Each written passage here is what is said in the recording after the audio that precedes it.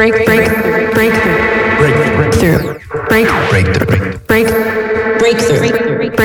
You are now listening to Breakthrough News.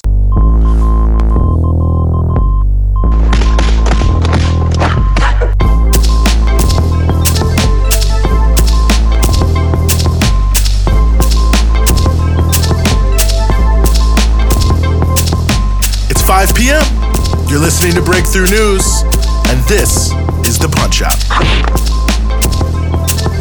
We're following the news all day so you don't have to, giving you everything you need to know about what's in the headlines and what should be.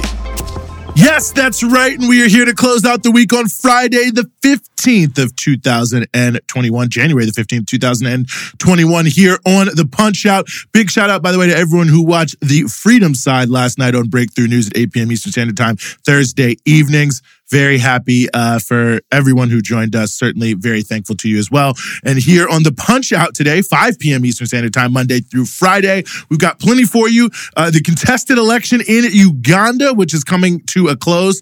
We'll probably know something this weekend. More evidence of how a bank bailout is coming. I know I keep saying this, but I'm telling you, prepare yourself. It's coming.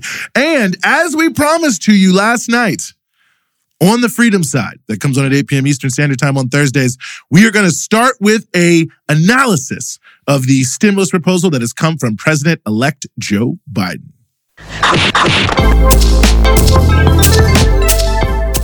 Well, last night, Joe Biden released his economic stimulus plan, or you could call it vaccine/stimulus plan, whatever you want to say. He gave his speech last night to outline some of what he is planning to address once he gets in office to deal with the pandemic and the economic fallout from the pandemic.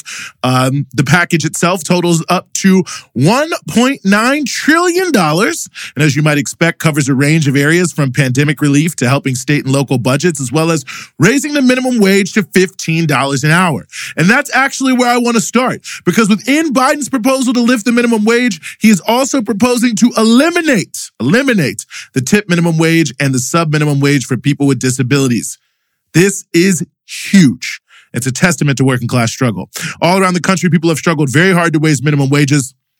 Since 2012, the Fight for 15 movement has delivered $68 billion in wage increases. But one major issue that has been seen all around the country has been this issue of the tipped minimum wage, that if you make tips, they can pay you less than the minimum wage. The other NRA, the National Restaurant Association, for instance, has fought extremely hard against this. Washington, D.C., there's a range of places where they wage these huge campaigns. So the minimum wage went up, but for tip workers, it stayed the same. And for some workers who have disabilities, it is legally allowed for them to be paid sub-minimum wages. This would eliminate that. So to eliminate the tip minimum wage, to eliminate sub-minimum wages for disabled workers, to go to $15 an hour as the base floor for every single person across the country, that has nothing to do with Joe Biden at all. Don't thank him. Don't shake his hand. Don't say, great job, Joe. The only reason this is happening is because tens of thousands of workers and people aligned with them have been fighting very hard for years. So I just wanted to say that truly hats off to everyone who's been struggling around those issues with the minimum wage to make it this far is a big thing. Now, back to the bill itself. Quite a bit of it is directed towards the pandemic directly. As David Dayen of the American Prospect summarizes, with $415 billion, Biden proposes to, quote, create a national vaccination program with public centers and mobile units across the country. Ensure free vaccine delivery to all Americans, including those on Medicaid. Expand testing to support safe reopening of schools and other facilities with $170 billion specifically for school reopening and emergency relief. And fund a 100,000-strong public health job corps for vaccine outreach and contact tracing. Expand health services to vulnerable populations as well, and congregate settings. Invest in treatments and other supplies and add 14 weeks of paid sick, family, and medical leave. End quote. Whew, a lot there on the medical front. Honestly, hard to argue with much of that. If nothing else, at least it's comprehensive rather than just a patchwork we've gotten so far. But the fact we're only getting to this point of talking about comprehensive solutions after tens and tens of thousands of people have died is bleak, I have to say, and cold comfort for many, no doubt. Biden will also boost unemployment insurance, again, extending emergency benefits till September and increasing the amount to $400 extra. That's still below the $600 extra of the CARES Act that ensured 100% replacement of wages. So many people who have lost their jobs will undoubtedly still be struggling with significantly reduced income under Biden's proposal. There's a proposal for $350 million in state and local aid in Biden's plan, and that's about, well, depending on the numbers you look at, it's below the numbers we've seen regarding the tax and revenue hole, maybe about $100 billion below from some of the numbers I've seen, the tax and revenue hole being faced by these states and localities. That means, and this is very important, that public sector job cuts and cuts to social programs are very much still in the picture. The Biden plan would allegedly extend a 15% increase in food stamp payments until September and add $3 billion to WIC. Certainly very welcome measure there. Also adds $40 billion to help child care centers stay open. Notably, it includes a major bait and switch on the $2,000 checks, saying that instead of actually giving you a $2,000 check, they're going to give you a $1,400 check. But since you allegedly already got $600, I don't know, I haven't gotten mine yet, that it'll all add up to $2,000. So it's like we gave you a $2,000 check. So not doing what he said he was going to do, but pretending that he is. Also, the proposal includes some, quite frankly, hard to understand extensions of the child tax credit and earned income tax credit. Not because those aren't good, although they're very ineffective. You could do the same thing in much more effective ways. But for that reason, it won't do as much. I mean, one, you won't see some of this until 2022.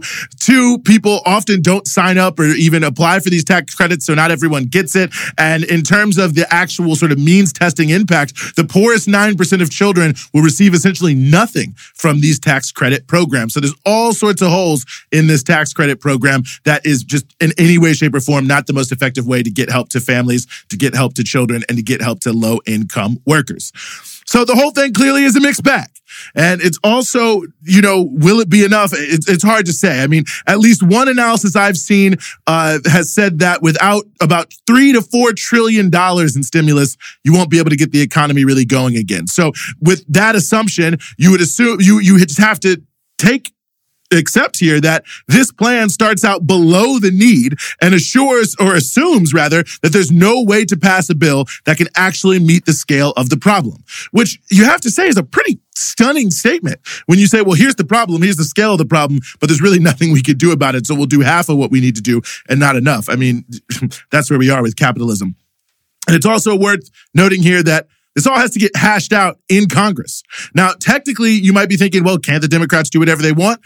Of course, but they have to all agree. And some conservative Democrats have already pushed back on some of this. Joe Manchin, that's a name you should watch, has pushed back on some of this. And of course, not a single Republican as of now would sign on to anything like this. And Biden says he wants Republicans to sign on to his stimulus package. So ultimately, the bill is already set to be watered down. So it's already not enough. It's almost certainly going to be watered down. So, take the good things with a grain of salt because they might not be there when it actually gets to the time of the bill being signed. So if you think that's ridiculous and you want to see more done for working class people, you're going to have to fight for it.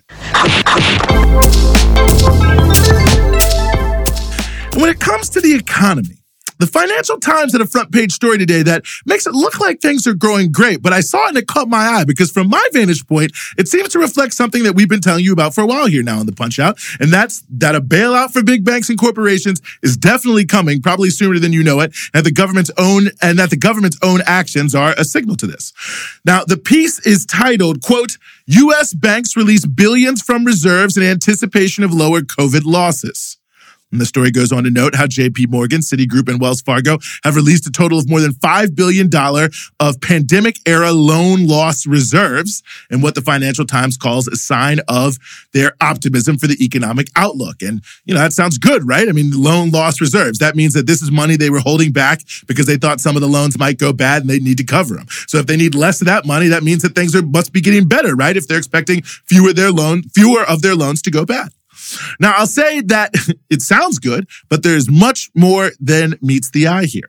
Mainly because despite the constant statements from both banks and the Fed that everything is fine, everything is all good, when you really look at how the Fed has been signaling, it's obvious that they have been trying to get banks to lend out more of their reserves in a wink and a nod, we'll bail you out sort of way. For instance, we reported to you that before the pandemic even started, the Fed was already pumping trillions of dollars into a major loan market, the repo market, since the fall of 2019. And on that score, they had already told banks to consider quote unquote discount window access in their own stress test. In other words, don't worry about holding too much money in reserve if you can lend it out, because if it goes bad, you can always come to the Fed for a handout. That's what the discount window is. It's where a bank goes to borrow money from the government.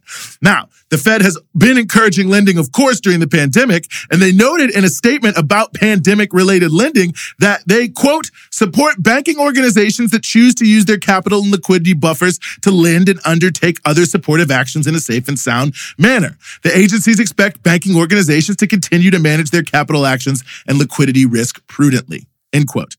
All sorts of hedge words there, but at the end of the day, what they're basically saying is lend out more of your reserve cash if it could potentially help improve the economy. And they're also saying, well, hey, don't do anything too crazy. But if they do, however, do something crazy, or a bet that just looks good goes bad because the economy is worse than expected, where do you think those banks are going to turn? Clearly the Fed. And what are they going to say? You told us to do it. Alex Verwoerd is the chief investment officer at Insight Investment, told the Financial Times in another story about how the economy is not that great, that he said that the Fed has created an expectation of a bailout.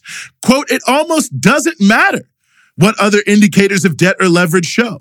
If you think about it, it is insane. It's exactly what critics would say capitalism has created, but it's the reality. So there it is, right from the horse's mouth, the chief investment officer telling the Financial Times that, yeah, we're all expecting them to bail us out. It doesn't really make a lot of sense when you look at the state of the economy, but that's just how it is. It seems very unlikely to me, considering all that these banks are releasing the money because they're so confident things won't go bad, but because the Fed keeps sending signals that it prefers them to keep lending, even if it leads to risk that even these banks that take extraordinary risk would not normally take, which implies the Fed will cover the cost. Now, already the Federal Reserve has stated they aren't expecting big economic growth this year, that they're worried about the outlook and the overhang of the pandemic. Yet here we have big banks saying, won't be that bad. Something doesn't really add up here, and it seems like we are probably going to be the ones left making up the difference. Uganda's hotly contested election has come to an end here. The votes are still being counted. Opposition candidate Bobi Wine is claiming victory, while the ruling party and President Yoweri Museveni are claiming that's false, demanding that Wine prove his claims, which include fraud. They say they're planning to release the results on Saturday. Wine is saying when they restart the internet, they've shut the internet down, he'll release videos of fraud. Now, Bobi Wine has also reported this morning his house is currently surrounded by the military. The government is saying that these soldiers are there for his protection. Different narratives there for sure. Museveni has led the country since 1986. Bobi Wine has captured a strong wave of youth support, frustrated with the lack of opportunity and progress in the East African nation under his leadership. That's Museveni's leadership. The election caught the eye of the world as Wine was routinely harassed and arrested, and also produced some theatrical-like escapes from security forces throughout the campaign. Wine is somewhat cagey about his actual policies, and while promising major change, it isn't exactly clear how much of that would be policy and substance over just a obviously very different generational and stylistic approach. Museveni has presided over what, you could certainly say is not the worst economy in Africa, but it's certainly not one mainly focused on people-centered development, that's for sure. Wine seems to have clearly won over the trust of many young people who flocked to his banner, so it is certainly at least plausible that he did win. Wine's struggle is reflective of the continent writ large, the world's youngest continent, where younger generations are chafing at the bit to overcome the legacies of neocolonialism that have left them widely impoverished and without much opportunity. And that's certainly not only understandable, but deeply justified. We've seen mass protest movements over the past 5 or 6 years everywhere from Guinea to the DRC to Sudan to Ethiopia to South Africa that all speak to this phenomenon. And there's all sorts of contradictions around these movements and some of their leaders, but it's clear that a new era of liberation struggle is starting to form up, and that young people are increasingly unwilling to be denied or dismissed. They want to see change in their countries. They want to see change on the continent. Now, whether they'll get it in Uganda or anywhere else is certainly an open question, but I don't think that this phenomenon of mass youth uprisings on the streets and at the ballot box can just be ignored.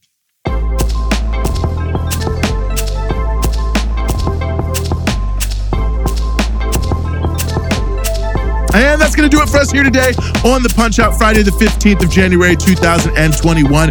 We're normally here with you Monday through Friday. Next week, we'll be with you Tuesday through Friday. We will be honoring the Reverend Dr. Martin Luther King Jr. birthday holiday, as it were. So we won't be here with you on Monday on the Punch Out. We'll be back with you on Tuesday, and we'll be very happy to be with you at 5 p.m. Eastern Standard Time.